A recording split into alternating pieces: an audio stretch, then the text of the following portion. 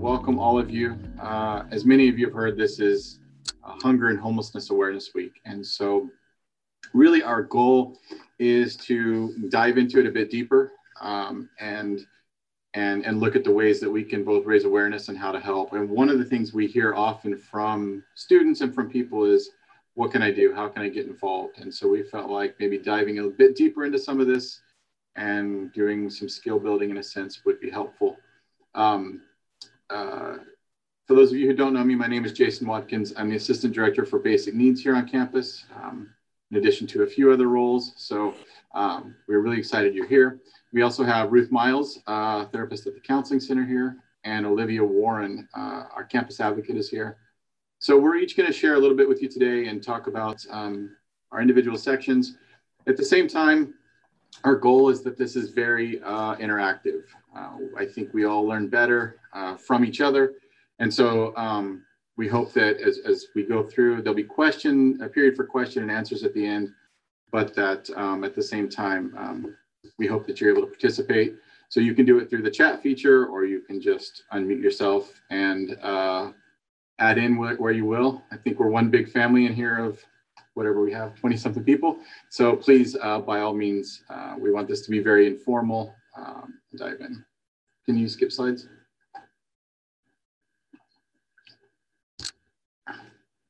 So when we get started, and we're really going to focus today specifically on homelessness, but I think it's important for us to understand the issue holistically in terms of food insecurity and homelessness. So just some kind of definitions, if you will, to get us started. Food insecurity is the lack of the state of being without reliable access to a sufficient quantity of affordable, nutritious food, right? And so there are multiple factors to that. You know, you might eat 15 packets of ramen in a day, and calorically, you've gotten what you need, but I think most of us would agree that that isn't exactly nutritious food. And so being food secure means that you have access by reasonable means to things that are affordable, that you have a sufficient quantity of food, and that it is nutritious.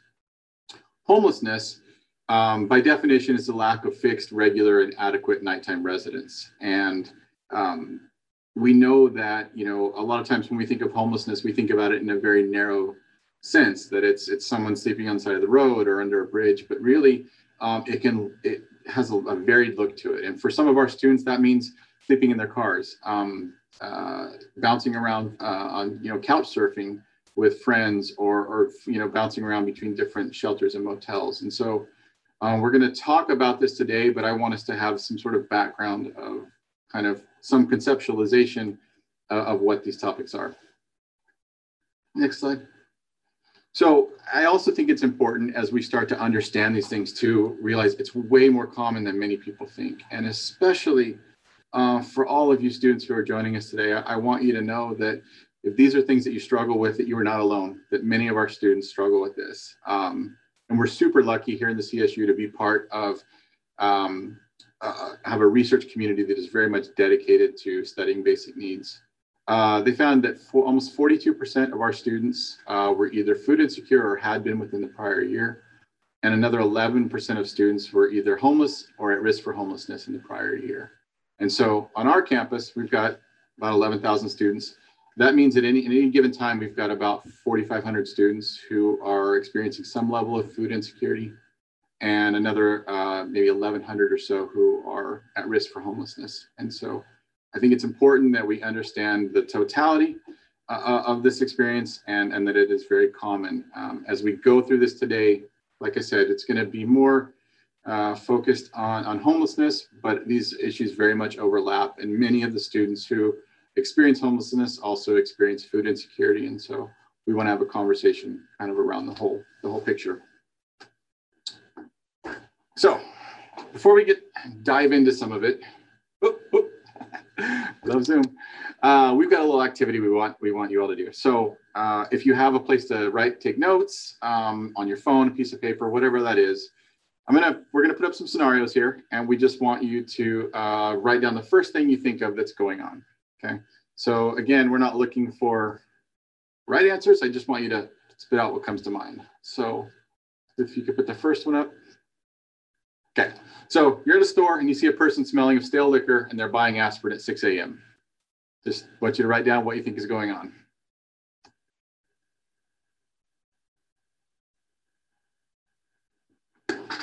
Okay, next one.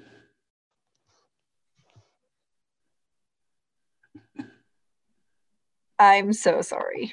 Okay. While you do that, I just want to thank Dr. Zalesny for being here. Claudia, thank you.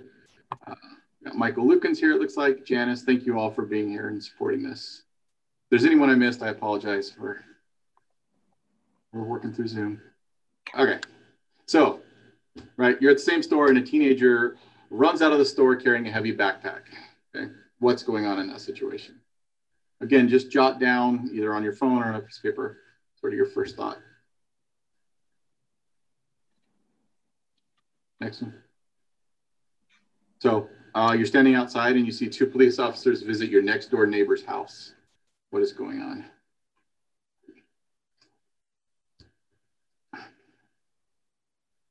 Next one. Your boss and the director of personnel are moving boxes out of your friend's office. Uh-oh.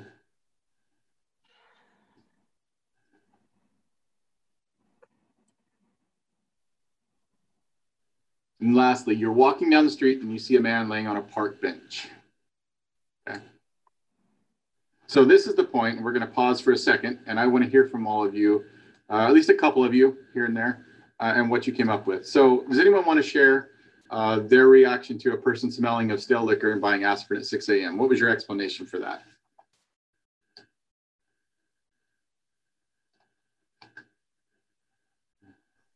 I don't know if I'm right, but I took it as maybe the person's going through a rough path, which is why he's going drinking, and he decided to buy painkillers. Okay. Okay. So he's been out drinking and then buying painkillers to alleviate the pain. Okay. What else? Anyone want to get anything different than that? I just said that he was hungover and he had a late night. Okay. Okay. Did anyone say anything along the lines of he works at a bar, or the person works at a bar and just got off the late shift? Maybe they were buying aspirin for their partner who has the flu. Maybe even more creative. They spilled a bottle of rum when they were reaching for the breakfast cereal, bumped their head on the cupboard, and now they are attending to their wound. Right? Something to think about. What about a teenager running out of the convenience store with a heavy backpack? What were our explanations for that? Or maybe he's struggling in food, like in money, so maybe he steals food to like eat. Okay, so he stole food to eat. Dr. Zalesny, did you have something? Late for work. Late for work. Claudia said trying to catch the bus. All right, we're catching on. Late for class. So the natural reaction is right, rob the store. But it's good that we start to think about other possibilities.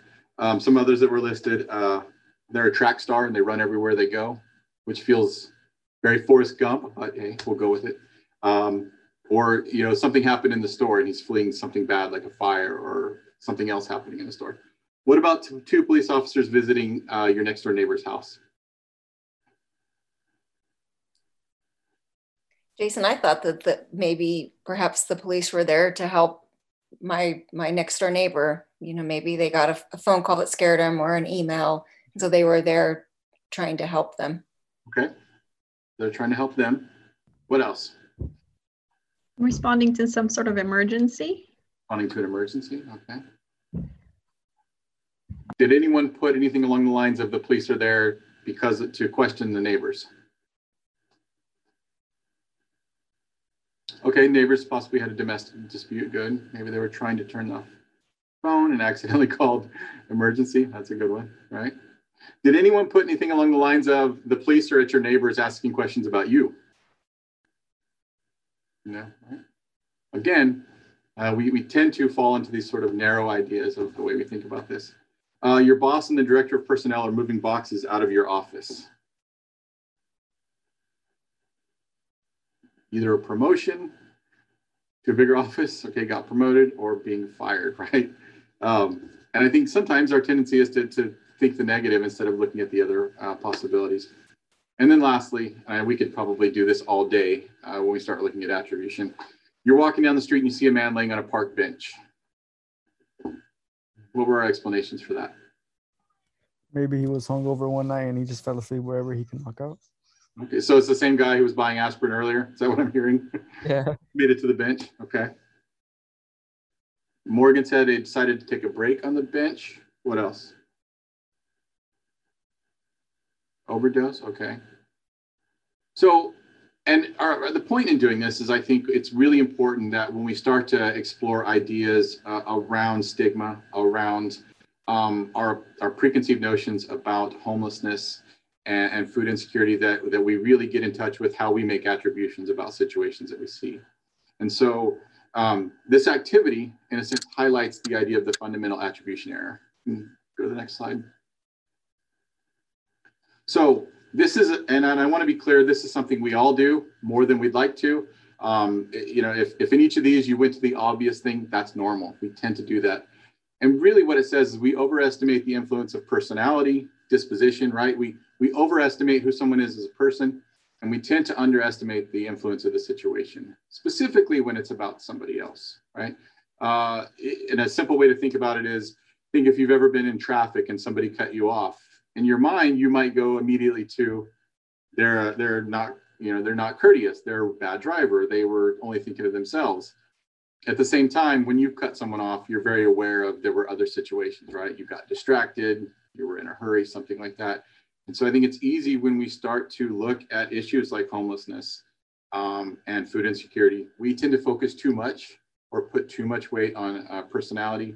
And we don't oftentimes give enough weight into the situation and to the external factors. In the last activity, what do you think was the basis for some of the assumptions that you made?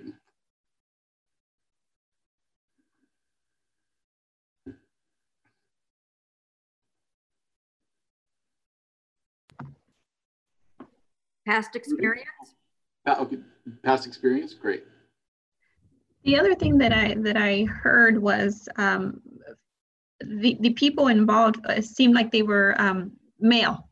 I heard people referring to the person as a he, so making the assumption that a lot of this is more of a male behavior. Right, absolutely. Someone else in the comment said learning from parents, other relatives, what you've heard other people say. Jason, I think the media really perpetuates stereotypes on a lot of different levels. And I think that gets into our head more than we think. Okay. So social media, that's a big one, right? Mm-hmm.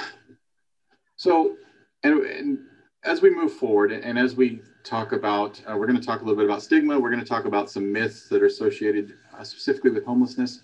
But I hope that as you go forward, be mindful of your own sort of internal bias, the assumptions that we make when we see situations where oftentimes we just don't have a lot of information. Unfortunately, as humans, we tend to, at times, fill in those gaps with information that isn't accurate. And so being a little more open and understanding situational factors is important. Can you go to the next slide, please?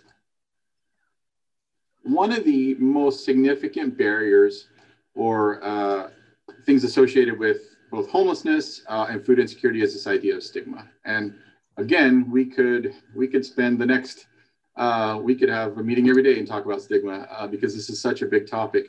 But I think it's important as we understand homelessness to break that up and see it for what it is. By definition, stigma is a mark of disgrace associated with a particular circumstance, equality, or a person. Oftentimes, those who are homeless or those who are receiving food assistance experience stigma both in a couple of levels, both internally and externally. Internally speaks to that idea as a result of this circumstance, right? How do I internalize that as a person? Externally, this is where the rest of society comes in, and how are we treating our fellow humans? Are we making these really negative assumptions about them and then jumping into this very negative treatment of those individuals based on our assumption? And that's that external piece. And so it's very much a two-pronged issue as we understand stigma, that it is bigger than just what one person feels about themselves, but it also includes the external treatment from others. And we know that Stigma remains one of the biggest barriers to service utilization. Many students report needing assistance, whether it be for food and housing, whether it be for mental health counseling, whether it be, meeting with Olivia in terms of some sort of domestic violence incident. There's a lot of stigma that goes with that, and that becomes a barrier. And so the more that we can address that stigma head on, the more that we can adjust our assumptions, I think the better off we're going to be in terms of addressing these issues. Can you go to the next slide? So some basic myths, and I know, again, I want to keep us moving. Some basic myths associated with homelessness. Maybe you've heard these, maybe you've thought them. I want to make sure that we have a clear understanding of kind of separating fact from fiction. So, Jason, do you want me just to bring them all up or no? Yeah, that's fine. That's fine. So the first one is that all homeless people are mentally ill. And what we find is in the research, they find that at most about a third of people who are homeless are mentally ill. And so really the vast majority of people aren't. They abuse drugs. Again, research tells us that somewhere between 20 and 30% of people who are homeless use drugs and alcohol or abuse drugs and alcohol. Again, it doesn't mean that it doesn't exist, but it's not a significant departure from the general population. They are dangerous and violent. There's a couple on here that are really get to me, and this is one of them. In fact, the reality is that people who are homeless are much more likely to be the victim of violent crime than be the perpetrator. And so again, we get into these negative assumptions, these fear-based assumptions, but in reality, that is not the case. They're all criminals. And, I think what gets lost in this is there is the perception that people who are homeless may have more interactions, more interventions with law enforcement. Part of that reason is so much of the way they live their life, things that are necessary for sustaining themselves become criminalized. For example, trespassing, littering, right? They are not criminals ahead of it. It is the circumstances that sort of breed that kind of criminal interaction with law enforcement. It was all about bad choices. This is my other one. This is the other one that just really gets to me. So apologize if I get very animated about it, but I think this is an easy one for people to try to dismiss the suffering of others by saying, oh, it was all about bad choices. But in reality, oftentimes it's things that so many of us can encounter, whether it be an unexpected illness, a job loss, some sort of, an eviction, something that really came out of nowhere. And there are individuals who have a great support system around them and are very, have a lot of privilege in that they may not have to worry about some of these things happening. For other people that, who don't have that, these kinds of situations can very much cause them to be homeless very quick. And so it's not necessarily about bad choices, but it's about circumstances that really any of us can experience. Spending all their money on drugs and alcohol. Again, researchers find that most people who are homeless, their money goes to things like food and clothing. This is a good one. They need to get a job. In reality, many of them have jobs. And then there's another section of them who are on some sort of Social Security assistance. And then the other component of that is there's many people who are homeless and trying to get jobs, but being homeless, not having a regular address, not having access to showers and clean clothes can, again, prevent another barrier to getting a job. And then the last two, they don't care. They don't care about cleanliness. Again, this is very much a luxury. People who are homeless often report that is the most humiliating part of the experience, is not having the ability to shower and care for themselves. And then the idea that they're not part of our community. We hear this a lot. We hear this driven through the media, that people are being brought in, that the people here who are homeless are not from our community. In fact, as many as 80% are from the community or have lived in the community for at least a year prior to becoming displaced. So I hope as we go through this, and again, you've had these own perceptions or heard this somewhere, that really I encourage you to dive into what the research tells us and to have a little bit more open mind and understand homelessness as much bigger than these individual factors. That there's a lot of situations that can contribute to homelessness. And so we're going to move forward. Olivia is going to talk a little bit about vulnerable populations, and then Ruth's going to talk about empathy building, which I think is so important right now. But again, as we challenge our assumptions, be open to new information. Hi, everyone. My name is Olivia Warren. Jason introduced me before. I'm the campus advocate. So I'm going to talk a little bit about vulnerable populations. These are often populations that are more vulnerable to food insecurity and to homelessness. So these are groups and communities at a higher risk as a result of the barriers they experience due to social, economic, political, and environmental resources. So some of the examples I'm going to go over are children, foster youth, college students, veterans, minorities, and domestic abuse victims. All of these are very different, but they are all also like intersectional, and they intertwine a lot within one another and why they are more vulnerable to these issues. We'll go to the next slide. Okay, so why can they be vulnerable? I talked a little bit about children. So children that sometimes come from single parent households, maybe there's not as high of an income to have those nutritious meals. Maybe they have to be at daycare, they have to be by themselves due to their parent having to work all the time and work those hours. That is why they're more vulnerable is because of their economic population. And then low socioeconomic status also goes into that. Not being able to buy those nutritional meals is very important. So like Jason kind of talked about too, that, you know, eating just like ramen noodles or something like that isn't the same nutritional value as someone that's able to eat fruits and vegetables and really like nourish their mind and their body to be physically and mentally healthy. And then mental and physical health. If someone is unable to work due to a mental or physical health issue, can be a reason. Maybe they can't have a job. Maybe they get very low income, so they can't afford to live somewhere. And then fleeing from a dangerous situation. So I mentioned domestic violence victims. So sometimes there are families, a partner that have to flee really fast and right away and are unable to take a lot of stuff with them. Maybe they can only leave with the clothes on their back. They're not able to take their money, their goods, and they're homeless then. They have no way to buy food.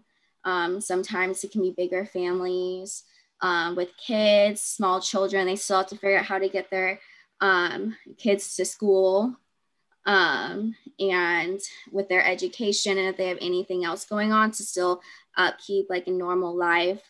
And that kind of goes into an unstable home. And that also talks about foster youth as well. Having that unstable home environment, maybe moving from home to home, or after when they turn 18 and they're going off to college, they never have a steady home to go back to. Maybe they don't have a steady income to help pay for school, pay for all their food. And it kind of goes into unstable employment and other expenses that sometimes people have to choose one thing over the other. Maybe they have somewhere to live, but they're unable to afford food. So they have to choose, do I pay for my rent, or do I pay to eat dinner tonight? Or do I pay for my kids to eat versus me to eat? Do I pay for my car note, or do I pay for dinner, or do I pay for my rent?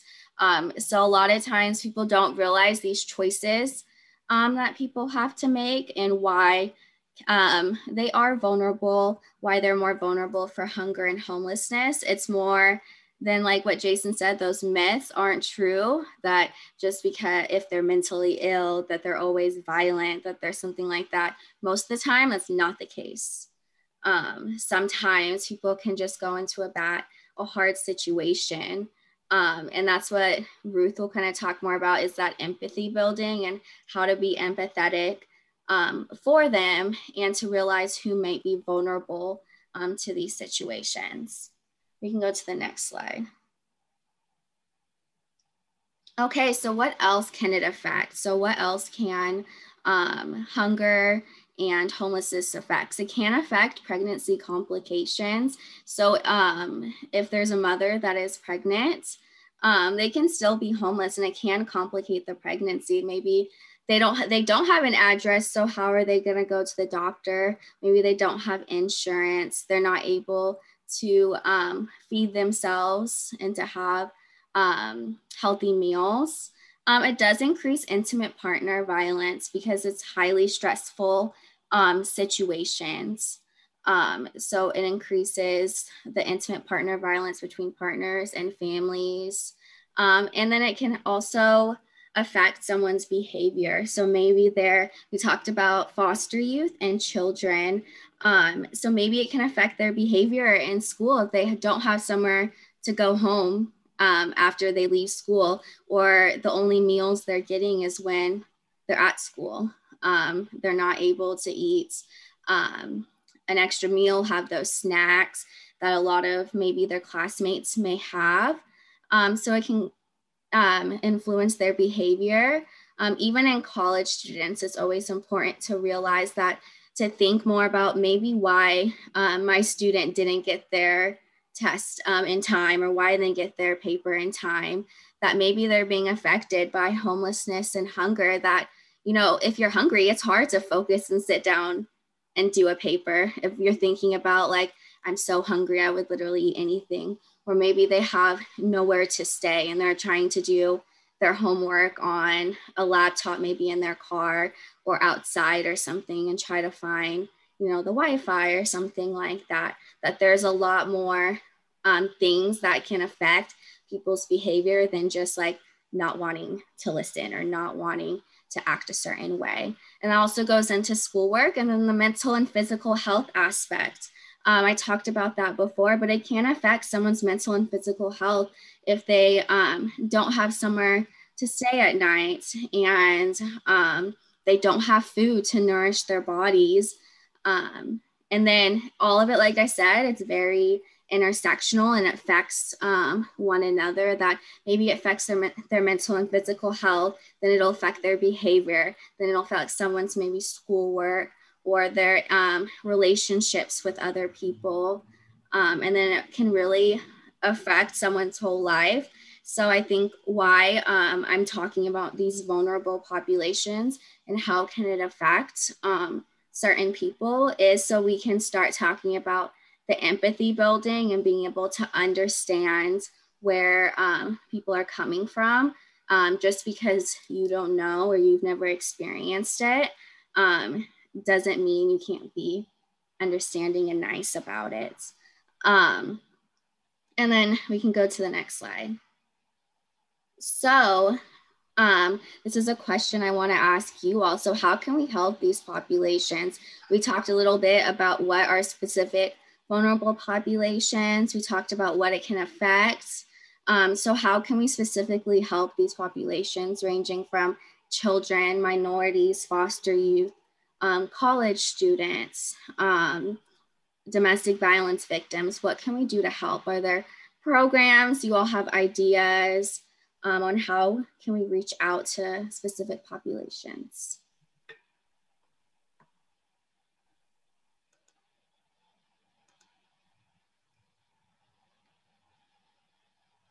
Yeah, Ruth said volunteer work for existing like organizations. There are a lot of organizations in Kern County that like specifically will reach out to certain populations to make sure they have food, they have a place to sleep, to help with their rent. Does anyone else have an idea on how can you specifically reach out to certain populations? Exactly, scholarships for comprehensive support. That's really important, and especially looking out and being like, okay, this scholarship might be specifically for foster youth because we know that they're vulnerable to homelessness and hunger, and that they might not have a home to go back to during the holidays and during winter. So being able to help them with that. Yes, inform people about the 211. Definitely information, just having you hear something, be like, oh, you can call 211. And all they do is they ask you what you're needing and you're needing food, if you're needing somewhere to stay, and they refer you there right away. Does anyone else have any ideas before we move forward?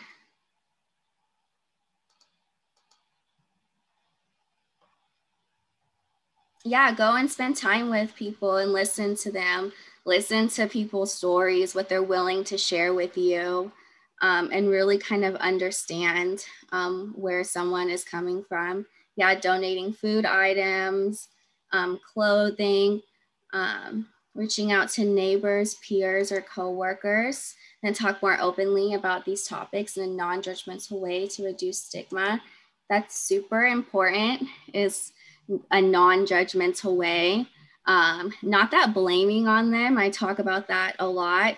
And victim blaming can even go into this area about being like, well, did you drink too much? Like, have you done this? Like, have you committed a crime? When someone says, like, if they're homeless or they're hungry, to not like judge them and blame them for that happening, just listening to them and really wanting to help them and what they're needing help with and what they're wanting help with. Does anyone else have any other ideas?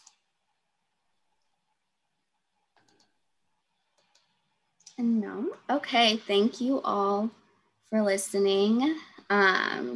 Ruth will talk next a little bit about empathy building.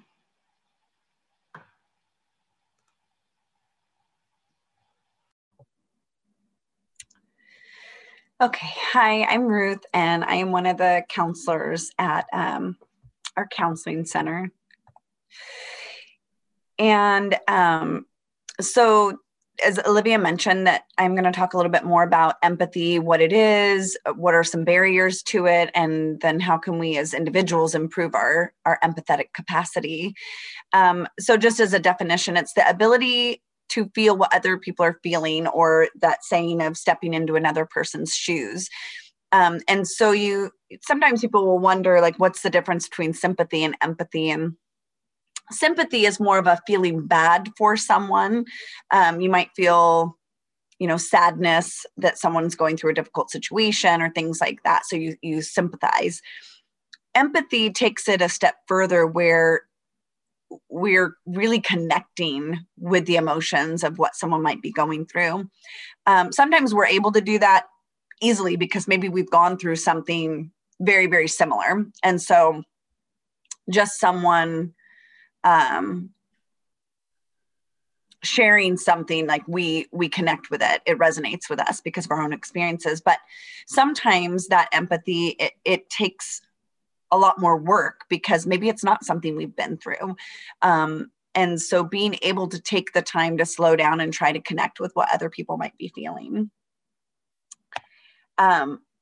So this is a question to you guys before I get into some different reasons why it might be important. So when you guys think of different areas of your life, what could be reasons you feel empathy is important? It helps to connect with others, just from a connection standpoint. Mm-hmm. Let's see. It helps. Mm-hmm. Mm-hmm. Michelle was saying the same thing, that it helps to connect. Right there. Mm-hmm. To be able to see from someone's point of view. Mm-hmm. To be able to understand people. Mm-hmm. Yeah. Any other reasons why that might be beneficial? Like, why might understanding people and being able to see those different perspectives, why might that be a good thing or an important thing? Create different circles of social systems and social support systems. Yes. Mm-hmm. Absolutely. Leads to caring, broadens your own perspective. Absolutely. Definitely, because it helps us grow as people too. The more we can understand things outside of ourselves and outside of our bubble, definitely.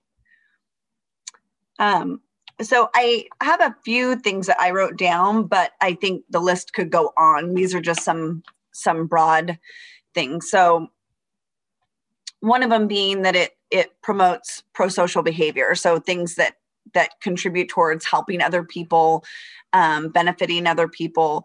And that, and again, that's more of the umbrella. There's lots of ways that is a good thing, that it's good for our society, it's good for our community, it's good for our campus. It's like you mentioned, Jason, it's good for our relationships.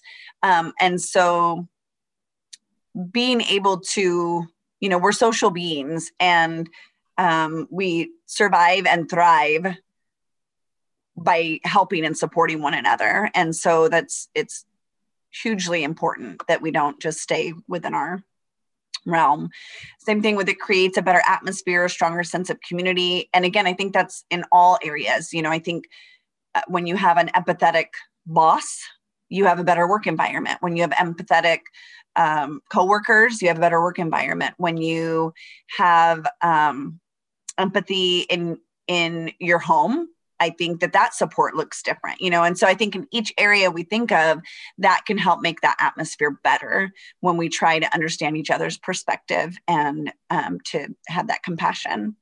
And then better relationships all the way around, friendships, family relationships, work relationships.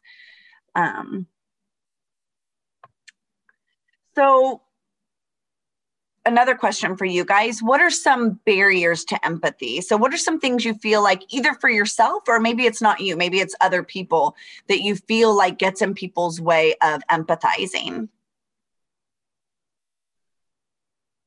Ignorance. So yeah, Mia said ignorance. So like just the not knowing. Mm-hmm. Yes. The selfishness. Markel mentioned selfishness. Mm-hmm. Hurt and hurriedness. Absolutely.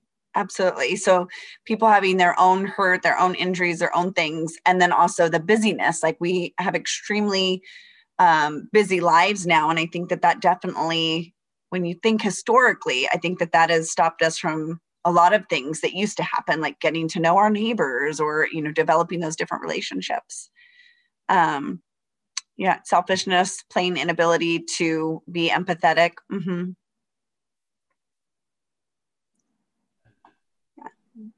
So those are all good examples. So one is time or perception of time restraint. So sometimes it might genuinely be time, but also it's perception of time restraints.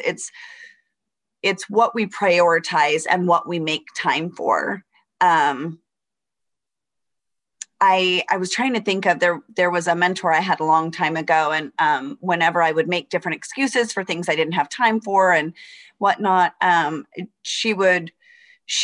was a saying she said, and I can't remember exactly how it was, but the idea was that at the end of the day, you'll make time for the things that are really important to you. And of course, especially being a therapist and wanting people to take care of themselves, I don't think people should stretch themselves too thin and try to make time for everything. I think that can go too extreme and in a not healthy way as well. But I do think that there's some truth to that, we waste time or kill time in a lot of other ways that probably have a lot less meaning than maybe taking a little more time with some people and slowing down life just a little bit to take time to understand people's perspective more and things like that. Stress, which I'm going to pop up the next two, stress and self-absorption, because I think those can kind of go hand in hand. That, the more we're overwhelmed with our own stuff, our own thoughts, our own stress level, our own workload, our own things, we're in our mind thinking about all our own stuff. And that for many of us, it can take a conscious effort to step outside of that, to step outside of everything going on with us and to give thoughts to what's going on with other people. And absolutely, Morgan. So like Morgan said, some people have so much going on that they can't add anything else to their plate. Absolutely.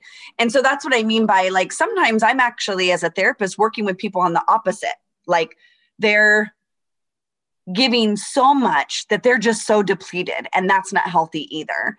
And so with some people, I'm actually working on the opposite of, like, hey, let's set healthy boundaries and make sure you're taking care of yourself and make sure that, your well is filled up too. And so by no means is this to say everyone should be just dumping more on their plate. But sometimes this could be even little ways, like if we ask someone how they're doing, that maybe we actually stop and mean it in a genuine way and not just a social nicety, where we actually maybe could hear how they're doing and notice that maybe they're actually not doing that good. And a simple conversation could make a world of difference. So sometimes it can be little ways. It doesn't have to be huge ways that occupy all your time. And it can start in some of your immediate world, like just being more aware and outside of yourself when it comes to some of the people you're immediately involved in. So the not paying attention, and that has to do with a lot of times we can tell a lot from nonverbal cues, from really paying attention to people's tone and people's expressions and their eyes and different things that can indicate to us that they're feeling something. But again, we can get so busy and so caught up in our own stuff that maybe we're not taking the time to kind of slow down and pay attention. Differences, gender, ethnicity, age, that can change our perceptions, and in a few different ways. Sometimes it just makes it hard to relate, right? Like if we're too different in too many ways, it's just harder to understand maybe, and it takes a little more effort because we're wired differently, we think differently, our experiences have been different. But also kind of, I think it goes into the next bullet. Yeah, this can also connect to stereotyping and assumptions and different things about groups of people and stigmas and that kind of stuff. So generalizations and negative preconceived notions. Objectifying, depersonalizing, dehumanizing. I always think of like the psychology studies that they do, where they find that people are more willing to do something negative towards someone if somehow that person's been depersonalized. Like there was a study where they had someone like giving shocks to somebody if they got certain answers wrong. But the person they were doing it to was in another room where they couldn't see them, they didn't know them. And there was something about that disconnect that sometimes caused people to be willing to do stuff that maybe under other circumstances they wouldn't have. And I think the same thing happens where we can get very desensitized, where we pass people, like when you think about homelessness, like we pass people probably pretty frequently that are in very disheartening circumstances and just kind of like put blinders onto it, or we depersonalize like those people, you know, versus how we feel about someone in our personal life that we have an emotional connection to. And so really starting to see those people as, you know, fathers and mothers and sons and daughters and people's children and things like that. Like you guys, I know that the other speakers have mentioned about really understanding the different circumstances and not just making those assumptions. And my husband worked for the Bakersfield Homeless Center, and there's a lot of sad stories of how people end up in those situations where, you know, there's house fires that happened or somebody's spouse left them, and then now they're here with multiple children and no income, or not a large enough income to support them and the children, or they lost their job, they got laid off work, then they couldn't pay their bills, then they lost their place, they got evicted. And, you know, we're a lot of circumstantial, kind of going back to what Jason said about the fundamental attribution error, that it wasn't just someone being lazy or not caring or in addiction, you know, that there's a lot of circumstantial things. So another question for you guys is, and you can answer either or, hang on, I've got my windows in front so I can't see my screen.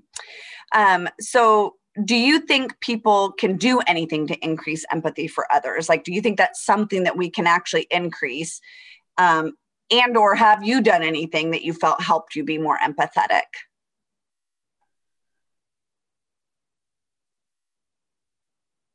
So any ideas of like how, if someone could and how, or have you personally done anything that kind of helped you?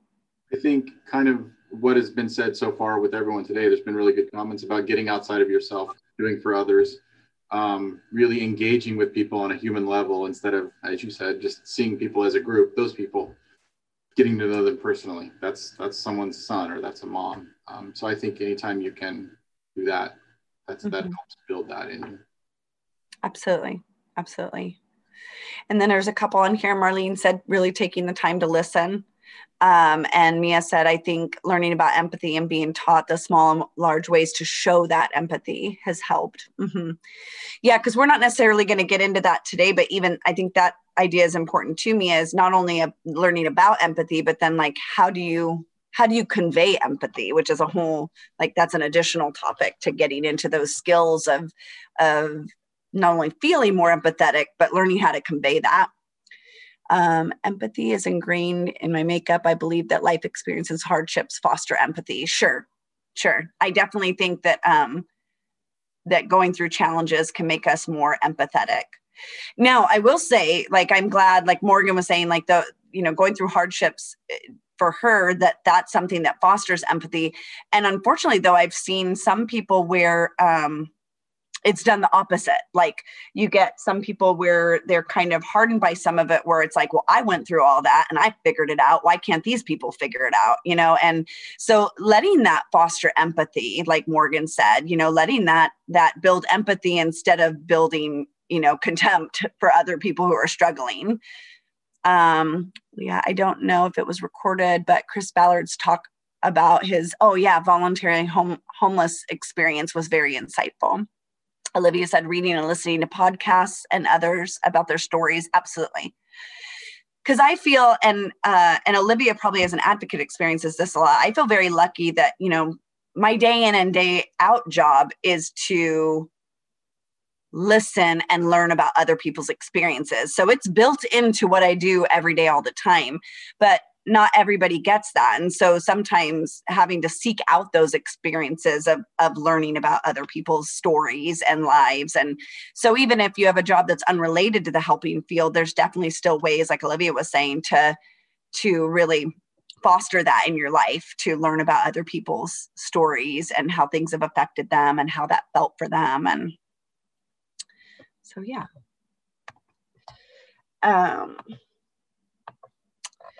So 6 habits of highly empathetic people. So one is, I need to hustle this, huh? One is having a natural curiosity about people. And I was reading an article and I thought it was interesting to think about it this way, especially because I have children. And so I see it firsthand.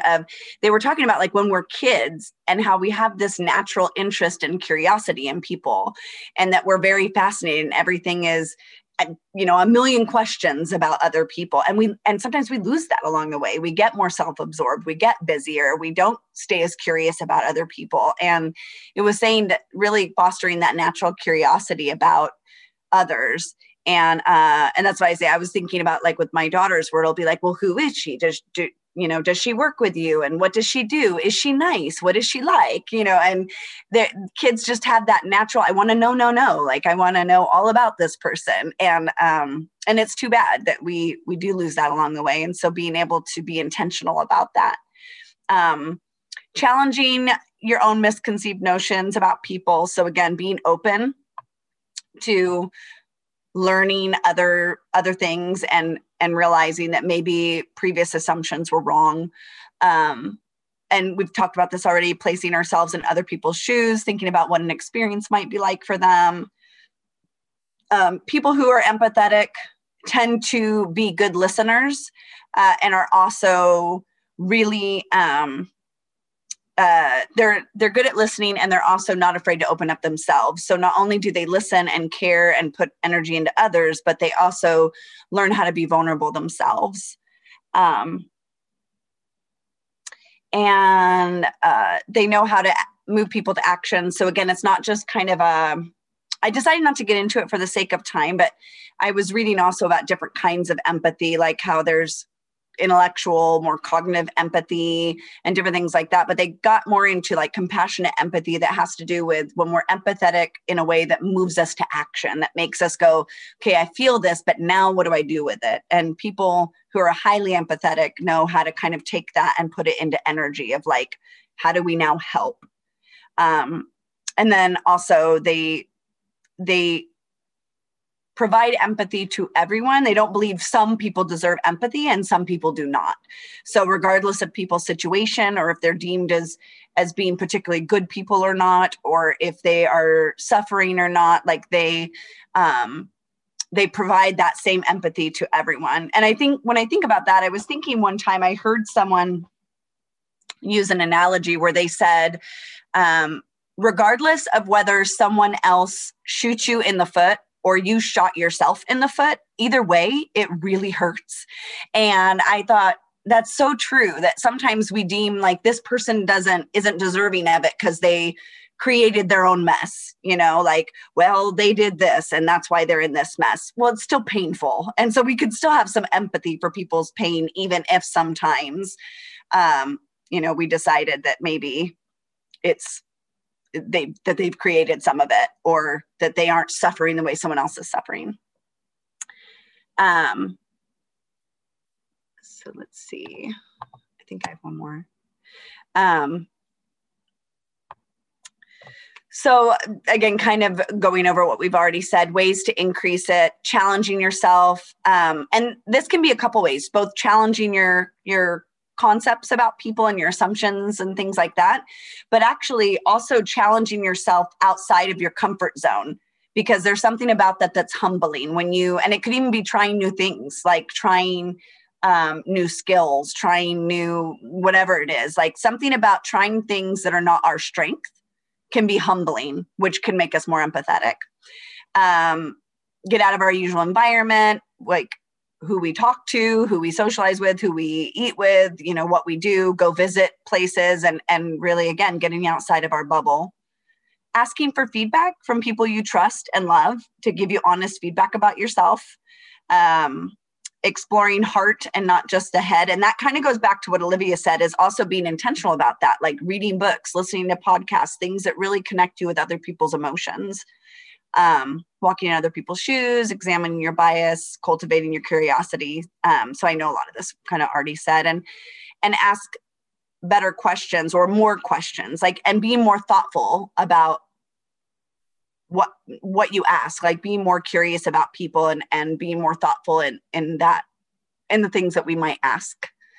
Let me see. I know there was a couple comments. I think one had to do with whether or not this was being recorded. I don't know. It was Jason, about the Chris Ballard talk, and then Veronica put a link up here. So we have a link to his talk from a couple years ago.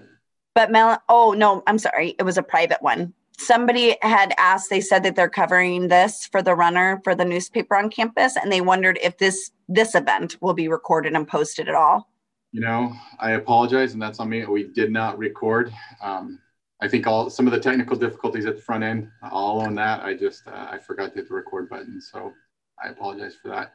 I know we are getting close on time. We want to save a few minutes for questions. Before we do that, though, two things.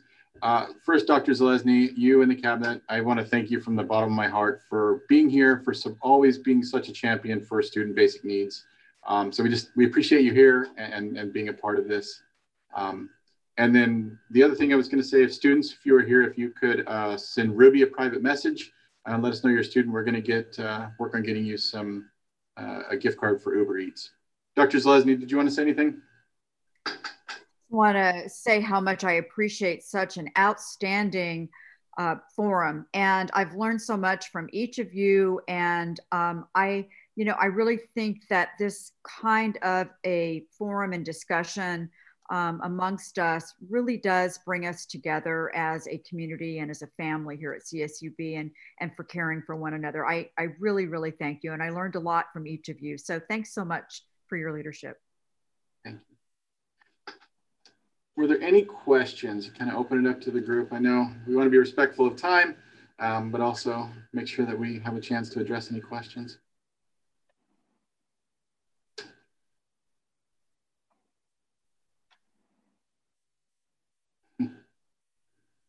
So either we were so good that we just answered every question you could have, or people are speaking out the next meeting. I don't know. Morgan said it's because we're all so good. I'll go with that. Morgan, you know what you're talking about. Well, I guess I'll end with this. So much today we talked about what to do, and I really do wholeheartedly believe it starts with things like these. It starts with taking your lunch hour and deciding, I'm going to come and spend this, and I'm going to learn about something new. I'm going to learn about vulnerable populations. I'm going to work on building empathy within myself. And so I commend all of you for being here. And again, you're part of the solution here. And so I hope you can give yourself a pat on the back. And so I just want to thank you all.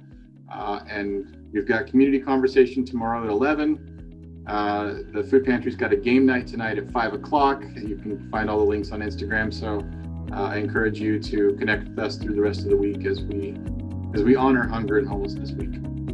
So thank you, everyone.